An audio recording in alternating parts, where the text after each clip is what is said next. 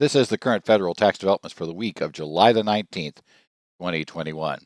Current federal tax developments are brought to you by Kaplan Financial Education and by your state society of CPAs. I'm Ed Zollers, and this week we're going to look at what seems to be a lot of procedural type of issues that came up in this week's developments in taxes. And first we're going to talk about is the AICPA essentially confirming something we had heard earlier from a announcement from the Associated General Contractors of America lawsuit involving the PPP loan program. This takes it a little bit further, that the AICPA is going to tell us about the SBA essentially shutting down the pre-forgiveness necessity inquiries for loans of over $2 million. We're also going to talk about, we're in these days of electronic signatures, we're going to talk about a taxpayer who tried to electronically sign a document that the IRS had not actually ever said you could electronically sign, and why it's not very good to be the pioneer in this area, as we'll discuss. We'll also find that the courts found there was no reasonable cause for a taxpayer for filing late when he had decided to, being incarcerated, leave the actual filing of the return and payment of taxes to his attorney. It turns out the attorney in question apparently decided that it would make a lot more sense for him to just take the money and run and not file the tax returns. So bottom line, we had a little problem here. The taxpayer asked for forgiveness, or not, saying, well, that should be reasonable cause for late filing. The court said no. And finally, we have a case going the other way for the IRS, where the court found the IRS was not substantially justified in two key positions that essentially caused the tax court case that was originally filed, and for that reason stated that the IRS had to pay attorney's fees. We're going to take a look at the positions, why the IRS might have tried to take those positions, and also why they weren't substantially justified. These are a couple of almost, we could say pretty easily, mistakes you're going to see in exams, and the issues becoming as to how you can, think about these issues, or at least point them out to agents as to how it does not necessarily going to go well if they push forward from this point. But let's go on to the first document we have. This is an article from Jeff Drew. It was in the Journal of Accountancy on the 12th of July. It's entitled that the SBA officially drops the PPP loan questionnaire. And it actually goes a little bit further and gives us some information about a letter that was sent to lenders. Now, we had previously reported back on June the 28th that per a notice that was posted by the Associated General Contractors of America that stated that they had been told by Department of Justice that in response to their lawsuit over the PPP loan necessity questionnaires, that they were going to be withdrawing those forms, not using them anymore, and essentially they would then update in the FAQ. But what happened was late last year, the Associated General Contractors of America had sued the SBA, stating that essentially these questionnaires were introducing standards after the fact. The issue only applied if you had a loan of $2 million or more in the PPP loan program. And if you had such a loan, then the SBA told us late last year, or essentially kind of indirectly very quietly because they gave them out to the banks, that those borrowers would need to fill in one of two questionnaires. The only difference being there was one for profit borrowers, one that was for not-for-profit borrowers. But aside from that, they asked various questions that made it very clear that it appeared the SBA was going to be considering certain issues like did you cut executive salaries? Did you actually have a drop in revenue after you took this loan out? They're looking at various other criteria to try to figure out this loan necessity. And that became a big issue, you may recall, if you go back to last March, or I should say March of 2020. You may remember that shortly after the PP loan got started in April, May, we ended up getting these reports of, it was actually three companies, Ruth Chris Steakhouse, Shake Shack, I'll get that name right there, and Potbelly Subs. These were, publicly traded, not huge public companies, but still reasonably sized public companies that went out and got a PPP loan. And in the case of Ruth Chris, it was actually they managed to work the system to get twice the official amount that was supposed to be the max per borrower. They did it in a way that exploited a bit of a loophole in how the rules were written initially. And that became a big negative issue. You may remember that we had publications. We had Senator Rubio threatening to bring people down for testimony. They were going to hold them accountable, and all of these threats got run. Well, at the time, what ended up happening was the SBA told us eventually, after scaring everybody, and then now suddenly the press goes the other way, and we were told about people who were afraid to borrow from the program. You know, they obviously qualified for, let's say, $30,000 loan, but now they were afraid about how could I show I needed it. I don't know what's going to happen. That's the reason why I kind of want the loan. So then the SBA backed off and said, well, we're going to assume that if you essentially have a loan of $2 million or more, that we need to ask questions. If that's the size, we think you're big enough that we're going to need to ask questions about your necessity, but not initially. And then if your loan is below that level, then we're not going to ask that question. Okay, kind of a mess. We're there. Well, now we get to the end of the program, and the SBA, as I said, puts out this loan questionnaire. They're sued by the Associated General Contractors of America. Now, the AICPA, as reported on July 9th, it essentially sent a notice out to lenders. And at that date, it said that they basically it would no longer request the earlier version of the loan necessity questionnaire, 3509 or 3510, depending on which one you were. And also, essentially, if you have a request for additional information related to that questionnaire, so they were looking out for more things, that they should close the request in the computer system and submit the loan back to the SBA. So it would appear that it's, we're going to see changes.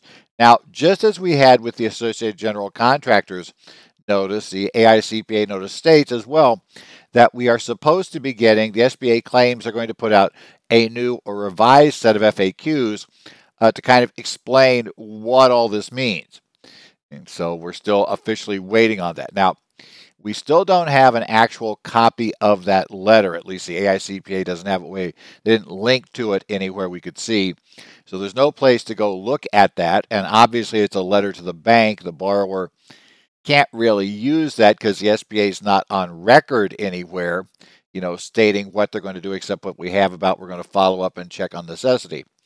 But it does appear, and it would seem to make sense, that the SBA is sort of backing down on this.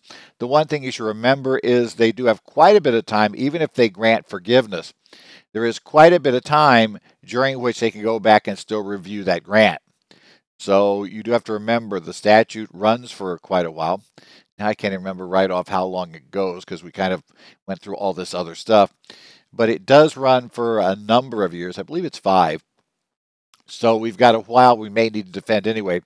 So trying to figure out what's in that FAQ is probably going to be significant and probably going to be something that we're going to want to keep a close eye on to make sure that it makes sense. Next up, this is a case of Mills versus United States, United States Court of Federal Claims. The opinion came down on July the 14th. And this involves the case of the question of what if I use an electronic digital signature platform to sign an IRS document that has to be sent in paper form? Many digital signing platforms will, clearly, you can have it come out, sign.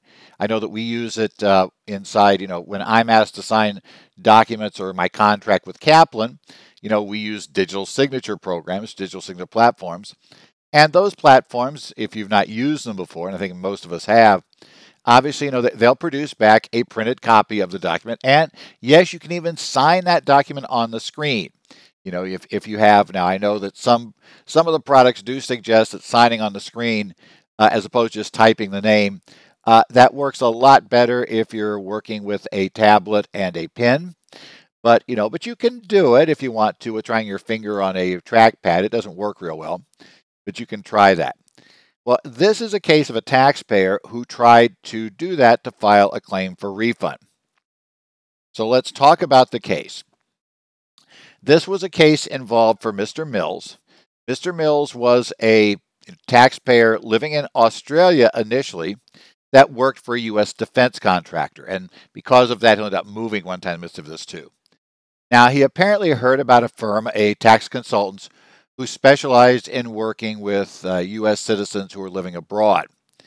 And so he had them go and take a look at his tax returns. And this consulting firm came back and said, hey, you know what? You really were entitled to, and you didn't claim, the foreign earned income exclusion and the tax exclusion for the employer provided lodging, that he had included that on the return. Those are pretty basic mistakes, let's say, probably. I assume that's a better choice for him than taking the foreign tax credit on certain issues. So, with the trade-offs for the foreign income exclusion, etc., which probably it was. So they said, well, you really should file a claim for refund to get back the taxes from those years that, on your original 2015 and 2016 return. So we need those returns amended. Now, the taxpayer was in Australia, and it's not clear at this point why they went this route, but they did. Rather than have the taxpayer sign the amended return, they had the consulting firm representative sign the return on the taxpayer's behalf. And this is one, and actually we've seen this come up a couple of times. It seems like maybe some organizations were regularly doing that. I suspect they did it because they got away with it for a long time. It's one of those things where the IRS doesn't always check that in great detail. So it's one of those things. It's probably one of those things that may be very instructive about be careful doing things because, hey, the IRS never questions this, or the IRS, well, if they have a right to, we get in trouble. In this case, what happened? They had signed that. They also, didn't have a power of attorney initially. They got one later. That power did not give the right to sign. And you need to also carefully check, because there's only very limited circumstances in which a taxpayer can sign over the right to sign a return. And this, I don't believe, would have qualified for any of those requirements anyway, so irrelevant. But in any event, the party didn't have the right to sign. The IRS eventually noticed that the signature was not that of the taxpayer. So the IRS came back and said, sorry, we can't handle this claim for refund because the documents have not been signed. Right? So the representative signing, that, didn't really work, right? So now the IRS has come back a while later, and again, the clock's running on this. So, we have a 2015 return. So it was filed on 2016 in April, and it's November of 2018 when he filed the 1040X. Obviously, it takes a while. So with the clock running out, the IRS says, wait, we don't have, these aren't signed. So the taxpayer now, in the interim, has moved from Australia to Afghanistan. Okay. And as you might guess, if you're a defense contractor, you're assigned to work in Afghanistan, it's a little more complicated to get things done than it would be otherwise. And it's not as if, FedEx planes were like flying in, you could just quickly FedEx your signature out. That'd be nice and easy to get the documents in and out and get all this done on a very short time schedule. So what the taxpayer tried to do in this case was he went ahead and he used an electronic signature service, right? And that electronic signature service basically, would put his signature, right? You sign that on whatever, on your tablet, your phone, whatever, and it would allow you to, put that on there and be able to then have somebody back in the U.S. who now receives that document that's electronic, allows them to print it out. So it allowed him to not have to get the physical document back to the U.S. and filed in time for the statute, before the statute ran out, because essentially the IRS's request was, in 2019 with the clock running. Now we don't know how much time they really had on the statute for 2015, because we don't know when he really filed his 2015 return, but presumably the clock was running and was certainly going to run out no later than October 15th. So we were running into a time problem, and it was probably felt that they weren't going to make that time, so they tried this. Now, here comes the catch. The IRS says, nope, you know what? The electronic signature, we're not accepting that. So, and the problem is under 7422A, essentially, and the regulations under it, if you file a claim for refund, you need to essentially uh, electronically certify, or not electronically, but certify the validity of your claim. And you do that by signing the document under penalty of perjury. Now, the question becomes, did the taxpayer, before the statute ran out, actually submit a claim for refund to the IRS that was signed under penalty of perjury? Now, the court noted that the IRS doesn't have a whole lot of guidance on what a signature is, what sign or signature is. And they noted that Congress in 1998 in section 6061B1 had directed the IRS to develop measures to accept electronic signatures, right? But the problem with 6061B1 is that it essentially didn't really put a time frame on this. And I realize 1998, 2021, it's been a while, but there was no actual restriction put on there, right? And so it'll develop it. And the IRS obviously accepts electronic signatures.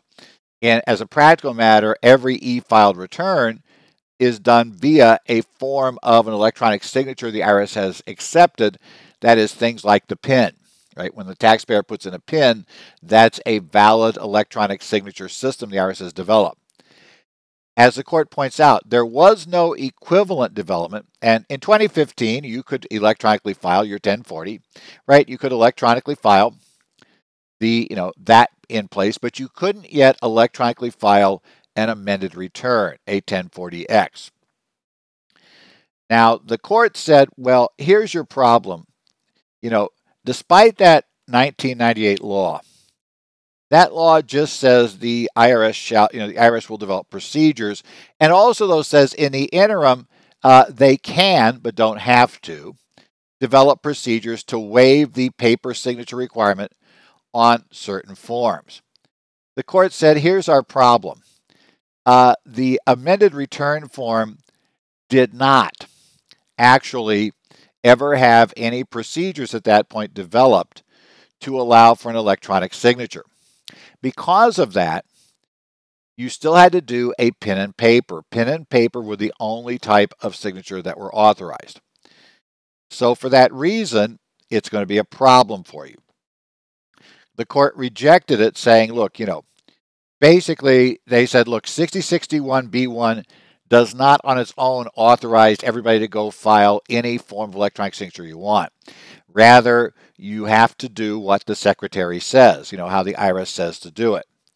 And they also say that the generic rules, because they tried to use some more generic things, like you may read that on many of these services. Yes, your signature on electronic document is legally binding.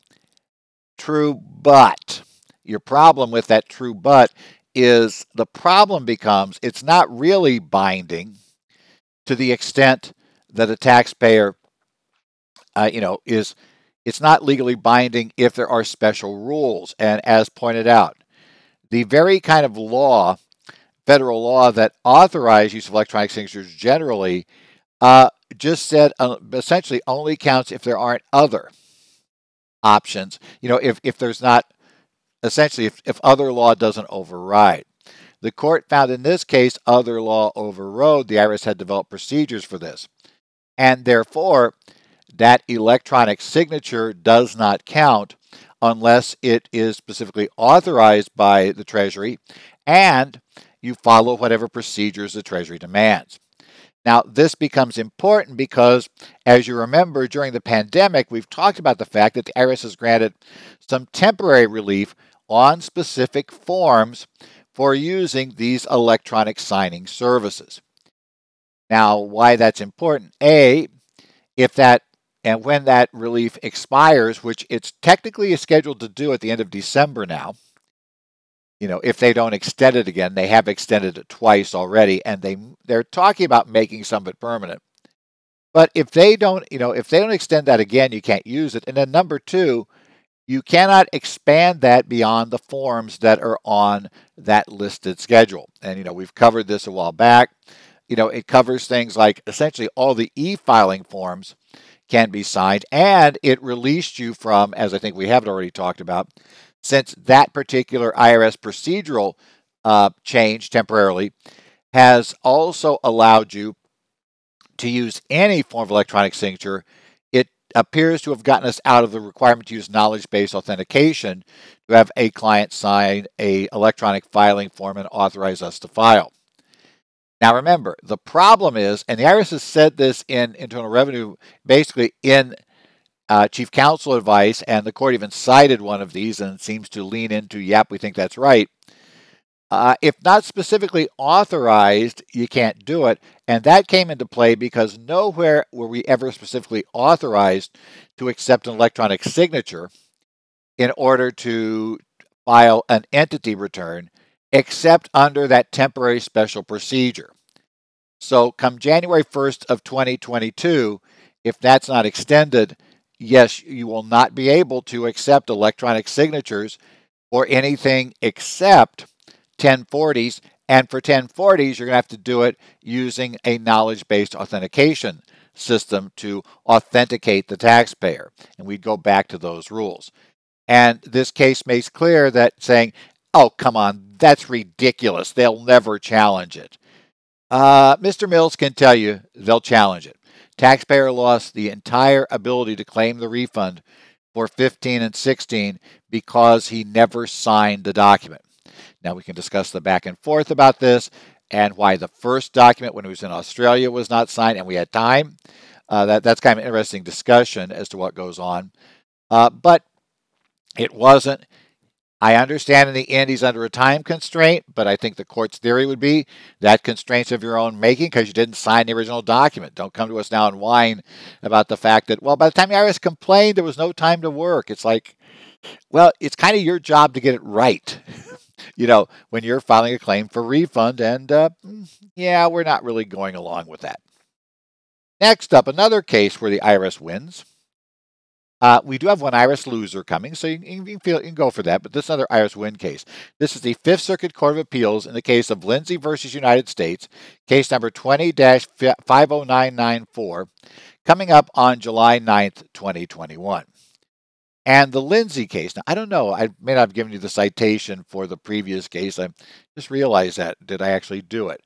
That was, when we're talking about the digital signature case, that case was Mills versus United States. That was United States Court of Federal Claims. That decision, as I said, on the 14th. Now, Lindsay's case came down on the 9th. This is the Fifth Circuit, which essentially was looking at a lower court ruling that held the taxpayer did not have reasonable cause for late filing his tax return. Okay. The facts of this case are somewhat interesting. The taxpayer was incarcerated, and at least per the court, it wasn't the first time the taxpayer was incarcerated. He had been there a few times. He apparently said, okay, he's in jail, so he had his attorney. His attorney was directed to take care of getting his taxes paid, and Mr. Lindsay gave him the money to pay the taxes, and Mr. Lindsay, gave him all the documentation, executed all the forms, did everything to get the return filed. Only problem turned out was that the attorney decided that he would just take the funds. And of course, if he files the returns, there's going to be correspondence on the issue fairly quickly when there's missing hundreds of thousands of dollars. So he just kind of didn't file the return under the theory, which probably I suppose is correct, that it takes the IRS much longer to start worrying about a missing return than it does this, and you can probably cover that up longer, and kind of control where these statements go. Eventually, the taxpayer did discover this little problem with his attorney. Might have been when the attorney stopped answering the phone and we suddenly discovered that nobody could find him anymore. Whatever might have happened, the attorney in any event no longer was filing, ended up with this problem. So after he was released from jail this time, As I said, the court indicated he'd been there a few times before, so maybe used to going in and out. I'm not sure about Mr. Lindsay and why he was in jail, but he was. He went ahead and he filed the delinquent returns. He did pay the taxes, so now he's paid twice, one set of money to the attorney. I guess he did sue the attorney. He did win a judgment, so I guess we did fine the attorney against him. Not surprisingly, walking off with the client's money to pay his taxes. Usually that's a civil liability if you do it. So he did this, and he paid his taxes, interest, and penalties as you would have to, then turned around and filed a claim for refund with the IRS, stating that, I had reasonable cause for late filing. I reasonably believed that my returns had been filed. I had even transferred the money to get the returns filed. So IRS, come on, give us a break here. This is reasonable cause for late filing. There's a problem here, and it's a case we've discussed before. This is a United States Supreme Court case from 1985 of United States versus Boyle. Right? That case held generally a taxpayer cannot get reasonable cause relief for late filing or late payment if the taxpayer attempted to delegate the filing of the return to a third party, even a tax professional. This is a non-delegatable duty because it takes no special knowledge to understand that it's April 15th. Well, at least it's at one point years ago, it was April 15th. We're not going to see that again for a while either because our two that we're going to get April 15th all got delayed due to COVID. But let's say, there's a date that everybody kind of knows when it's supposed to be filed. You know how to put the mail in, let's say, for the mail leaving the facility. So you could mail it out and sign it off. So that's not delegatable. You cannot send it away. And so if you do that, you're doing that entirely at your own risk. So if it turns out that your agent was not trustworthy, that's on you, not on the government, meaning that that's where you're going to get penalized. Now, the taxpayer tried to claim, the district court said he's sympathetic. They were sympathetic to circumstances, but the authorities simply don't allow for this. The Fifth Circuit agreed. They said, Boyle's here. You could have filed a return. I understand, what happened. But the test is, to get reasonable cause granted, you have to have two things true. Did you use ordinary business care and prudence in attempting to comply with the law's requirements? And were you nonetheless unable to pay the tax?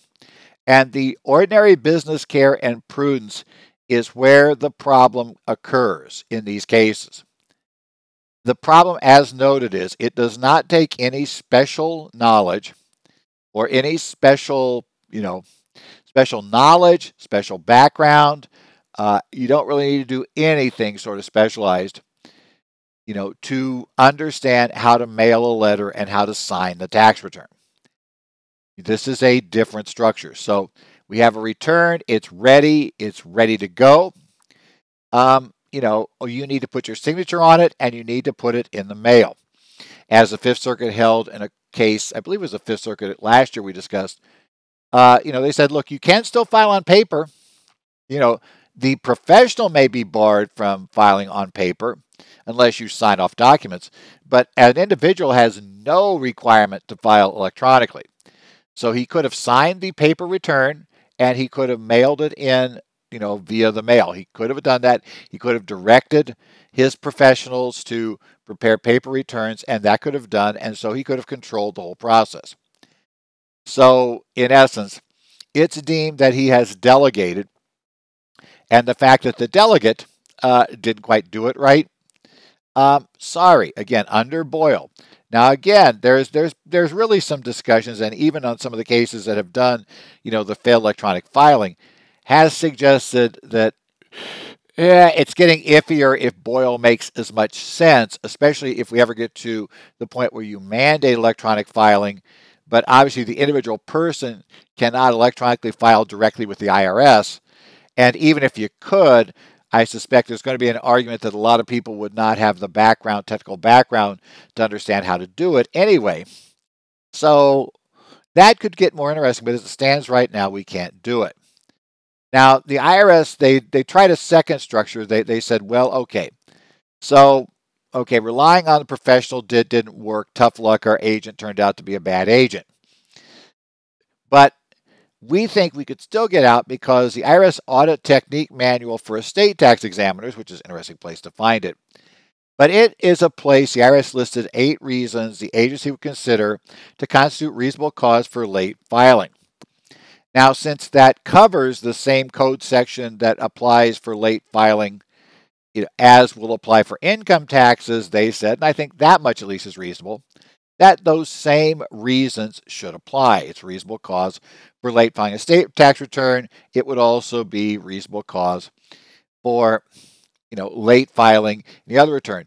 And one of those reasons is if there is an unavoidable absence. The taxpayer has an unavoidable absence that renders them unable at the time to file the return.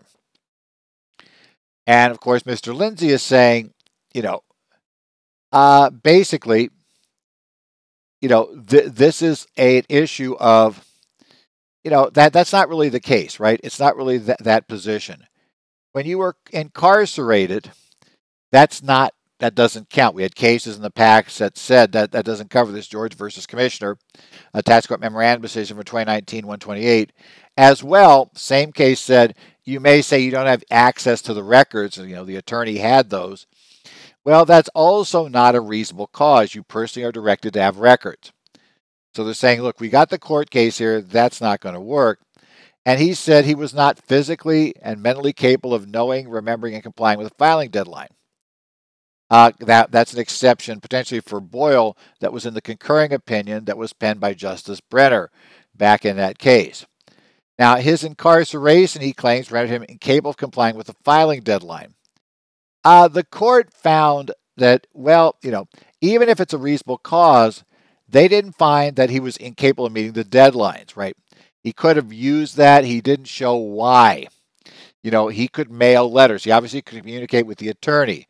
Why would it make him incapable of being able to file the return? So the court came down and in the end said, yeah, we understand the embezzlement of your attorney is what caused this problem. But you're not going to be bailed out when, let's say, if your attorney had simply somehow it slipped his mind about getting the document filed, so it didn't get filed on time. In essence, we're not going to put you in a better position, right? If the professional does it illegally. Whenever you turn it over to an agent, which includes a CPA or a attorney, you're taking on the risk. Now, I'm going to hold it there for a second. Yes, but. And here's where the problem comes. While it is very true that federally the direct liability for the penalty goes back to the taxpayer, and they will go after taxpayer assets to get it, that doesn't say the taxpayer now does not have a legal claim against the agent for having caused these damages. So, it's one of those little issues. It's just like if, your agent, let's say, is driving a car that you allowed them to drive to perform the service, and that car causes damages. Yes, you may be liable yourself. You have to pay it up. But you probably would have a right to go against that party, the agent. That's your claim against the agent. The first claim's against you, your claim's against the agent. Maybe a little better is what we see in divorce, where you might say, well, we agree Mary's responsible for the Chase credit card. Wayne is responsible for the Bank of America credit card. And, Wayne doesn't pay. Well, Bank of America can still go after Mary because they were both on either two credit cards. So she could, they can still go after her. And Mary can't say, oh, sorry, my divorce said that he's responsible. No, doesn't work. You still were liable. You borrowed the money. You have a claim now against him. Same little issue here. That's the real problem we're going to run into here. It's actually better for the professional if the IRS had granted this. And I think that's kind of what the Supreme Court decided as well, was that, look, the person who fouled up here is a professional. And if we grant relief, we're not really granting relief to the taxpayer directly. We're more granting relief to the professional because if the taxpayer pays, it's highly likely they're going to prevail against the professional and get the professional on the hook for the penalty. So this is one of those details to understand that it's very difficult. And the problem you get here is it's the professional, really, all the reasonable cause rules look to why the taxpayer couldn't do it. And while a recent, electronic filing case we discussed where the CPA claimed they never got the notice back from Lacerte, was a CPA or EA in that case? I can't remember which one it was, but claimed that somehow Lacerte hadn't told them return hadn't been accepted. Was that reasonable? Did the CPA or the professional act reasonably by not noticing that? And that was sent back for decision at the district court level. So there is some argument that maybe in some cases the CPA could get reasonable cause. It's still a lot tougher than it is for the taxpayer. So be aware of that when you're doing it. And the problem is with electronic filing, we have now moved the requirement for filing onto the professional. The execution there is a potential big problem. So be aware of it. And also, as I said, be careful there. Yes, the IRS has in the past been somewhat understanding in that area, but there's a catch here. They don't have to stay understanding. And that's one of our problems here. Boyle, certainly the way the courts are interpreting Boyle in recent cases, it appears if the service wants to go after the professional, they're going to succeed in doing it. Finally, I told you we would have one case the IRS is going to lose here today. This is Morial, and I'm probably mispronouncing the gentleman's name, I'm sure, versus Commissioner, Tax Court Memorandum Decision 2021-90, issued on July the 15th. Now, this is a taxpayer. The taxpayer had hotel and restaurant operations in Denver, is what it is. And he ran into some problems, in fact, in 2011, 2012. He didn't get around to filing his tax returns. He was in financial difficulty. In 2013, he filed for bankruptcy, right? And so it comes in, it's got unfiled returns. The IRS's bankruptcy specialist basically refers the case to exam to assist in preparing substitutes for return for 2011 and 2012. Well, the agent talks with the taxpayer and the taxpayer's attorney agree to prepare up the returns in question. The returns in question are promptly prepared by the taxpayer and the attorney because obviously this is going to be a key part of figuring out how the bankruptcy works, and was delivered to this revenue agent in the examination division. Now, this agent looked at the returns, and he came up with a series of proposed adjustments to the return. And they ran primarily from two issues that the revenue agent raised. First, the revenue agent said the taxpayer had not submitted basis substantiation for a particular LLC, which operated two restaurants. Okay? And then secondly, the taxpayer had improperly reported his income on the accrual basis of accounting. And we said, nope, it should have been cash basis of accounting. So therefore, we're going to say accrued but unpaid expenses were disallowed. Okay, let's talk about those two issues and then also some of the facts behind them. First one is lack of basis. Now, we're not told about why this particular, what exactly basis had, what impact basis had on this. Basically, what impact did basis have on the return? But it's likely he was either claiming losses from this LLC, which I guess I'll assume is an S corporation, since the case tells us that it's, he owned all of it, but we're worried about basis, so presumably it's not a single member LLC, but rather it is a, S corporation. Could be a partnership, but then if he owns 100%, it's not really a partnership, so whatever, he doesn't have basis to claim the loss. Or he got distributions, and he can't show that those aren't taxable. So money came out of there. He has no basis computations to show that, in fact, these are not taxable distributions. So those are our basis issues.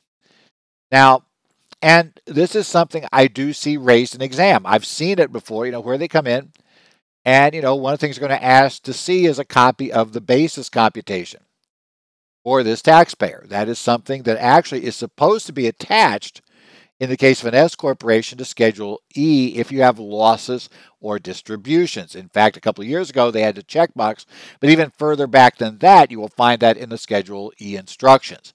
We don't have a similar instruction for partnerships, so be aware of that. But basically, it's not there, so that's there.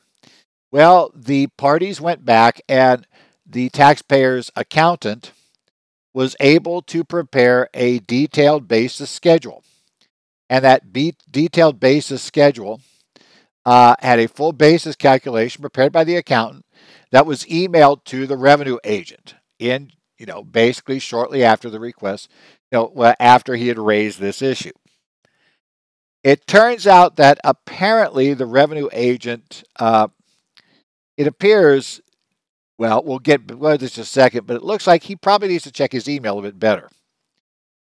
The other issue, cash basis of accounting, this one is probably one that surprised a lot of people when I said it. It's like the IRS questioning accrual basis. Well, there can be a reason why they would have to file cash. They might say, look, generally, if merchandise is a significant income producing factor, then the IRS regulations require that you be reported on the accrual basis of accounting, right? You have to report on the overall accrual basis. And so reporting on the cash basis would arguably, for a restaurant, be inappropriate generally. Now, I realize this is back before we got the Tax Cuts and Jobs Act. So I do realize there were a couple of potential revenue procedures you could have used to enable yourself to file on the cash basis. And, we don't know, if he met those qualifications or not. Again, remember, he's asserting his accrual basis. But we don't know. But even if he was not allowed to be on the cash basis, if he had reported previously on the cash basis, now you get to the basic problem we have in the code, which is that you cannot change your method of accounting under Section 446E. A taxpayer must obtain the IRS permission to change his or her basis of accounting. Now, changing from the cash basis to accrual, whether cash was proper or not, is something you can do under an automatic change for a Form 3115. So you file the Form 3115 with the tax return, you automatically change your accounting method. So that could have been done, but the problem is to do it automatically, you have to file a 3115 in duplicate with a timely filed return. And obviously, you hadn't timely filed either one of these returns. And they hadn't prepared a 3115 in any event with the returns they did prepare. So if, in fact, he'd been filing on the cash basis prior to the years in question, then the agent would be correct. He should be cash basis until he asked for permission to change his method of accounting, at which point then he could have gone to the accrual basis. Obviously, I suspect he had a lot of unpaid payables, or things that got paid on, longer terms. So probably his payables were a little bit bigger than normal, and that's why this would make a big difference. They were growing. He was borrowing from suppliers, and stretching them out longer periods of time. So, yeah, it might make some sense why the cash basis would show income while the accrual basis was going to show losses potentially. In any event, the problem becomes, of course, that the revenue agent is saying, oh, he's on the cash basis, he needs permission to change. Well, the revenue agent can't just kind of assert that out of thin air. Rather, we need to figure out where that came from. The taxpayer is saying, I reported on the accrual basis. That's how I report. I don't do that.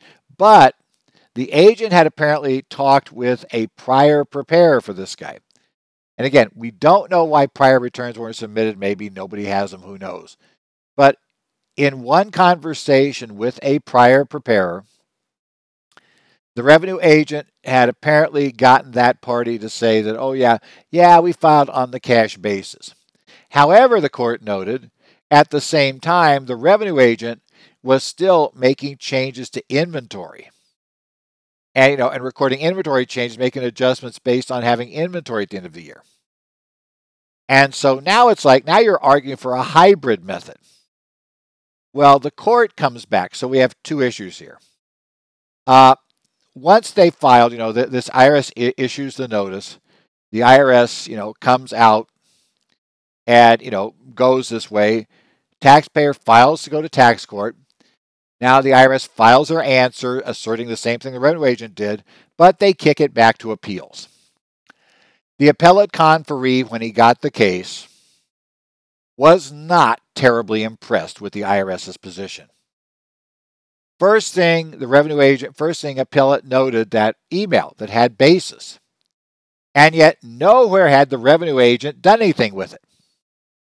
It's like you said you didn't prove basis. You have a document here that outlines in detail how the computation of basis for prior years. He didn't ask for information on it. He didn't ask for support related on it. He didn't ask for anything about this email.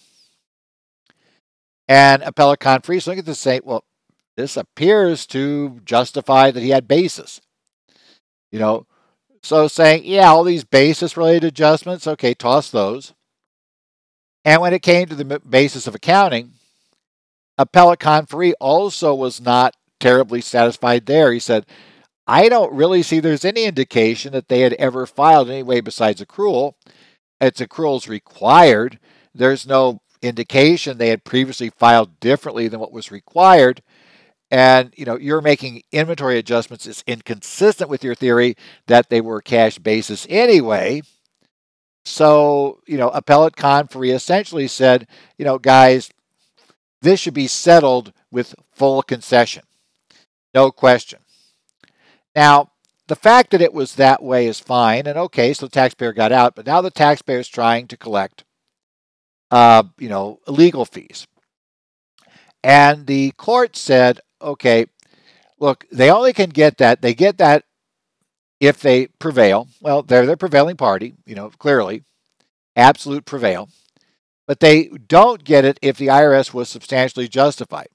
And the IRS can be substantially justified even if they fully concede the case. And they're saying we're looking at overall justification here because this case would go to the 10th Circuit. That's where cases from Denver would go. And the 10th Circuit, when they look at this, they look at the overall. They're looking at the case as a whole, was it justified? So it's kind of an all or nothing test. Not, as the court points out in most other circuits, where we look at item by item to see the unjustified items so that you could get fees for the fact that some items weren't justified even if others were. They said, here we got to do it overall. But even looking at overall, we find overall this was not justified. That, as I said, look, you totally ignored, you asserted basis error, you asserted lack of basis after you're presented with evidence of basis that you ignored. Right? I mean, the agent was sort of confused. He didn't remember seeing it, but the records he had, the file had it, everything had that email in it. So it's like, yeah, you got it. You just didn't pay attention to it. And on the basis of accounting, yeah, they were not satisfied with what he saw as the evidence had previously been cash basis. As we noted, accrual was required. You're asserting that they were doing it other than the required method. We need a little bit more than some vague statement from the former preparer to go down that path. You should have had something better than that to try to assert this, because I think, frankly, the court also believes that, per your regs, really cash basis wouldn't properly state income anyway. And so you're trying to do this on very flimsy evidence to force them to report a way that misstates income, which, yeah, you'd have them hands down if you literally could nail the bit they'd been cash basis. But we're not just going to let you do this, which looks like more speculation than may have been cash basis in some prior returns. So, sorry, guys, you lose it. IRS position is not substantially justified. I'm sure people have at times run into cases like this with agents. Yeah, normally if you push it up the line, you go. Normally we see this. Now, one issue that came up here was they didn't get most of their fees. Part is because there's a statutory rate on fees. But the other part was that this started in the bankruptcy court. And they elected to transfer this issue to the tax court. The tax court said, look, all we can award you are fees for what's before us. You had to ask the bankruptcy court to award you fees for everything that happened in the bankruptcy up to this point related to this issue, up to the point that we swung it back over to the tax court. So they're saying, really, we're not going to go back and award you based on all of those prior fees. So that's when you sort of talk about the bankruptcy court, because that wasn't before us. That's not really our area. So, one of those things kind of interesting, and again, seeing, and also those two issues, they're not all that, there's something agents could go for. Be aware of those issues. They're real issues. In this case, the agent just had no basis to push them.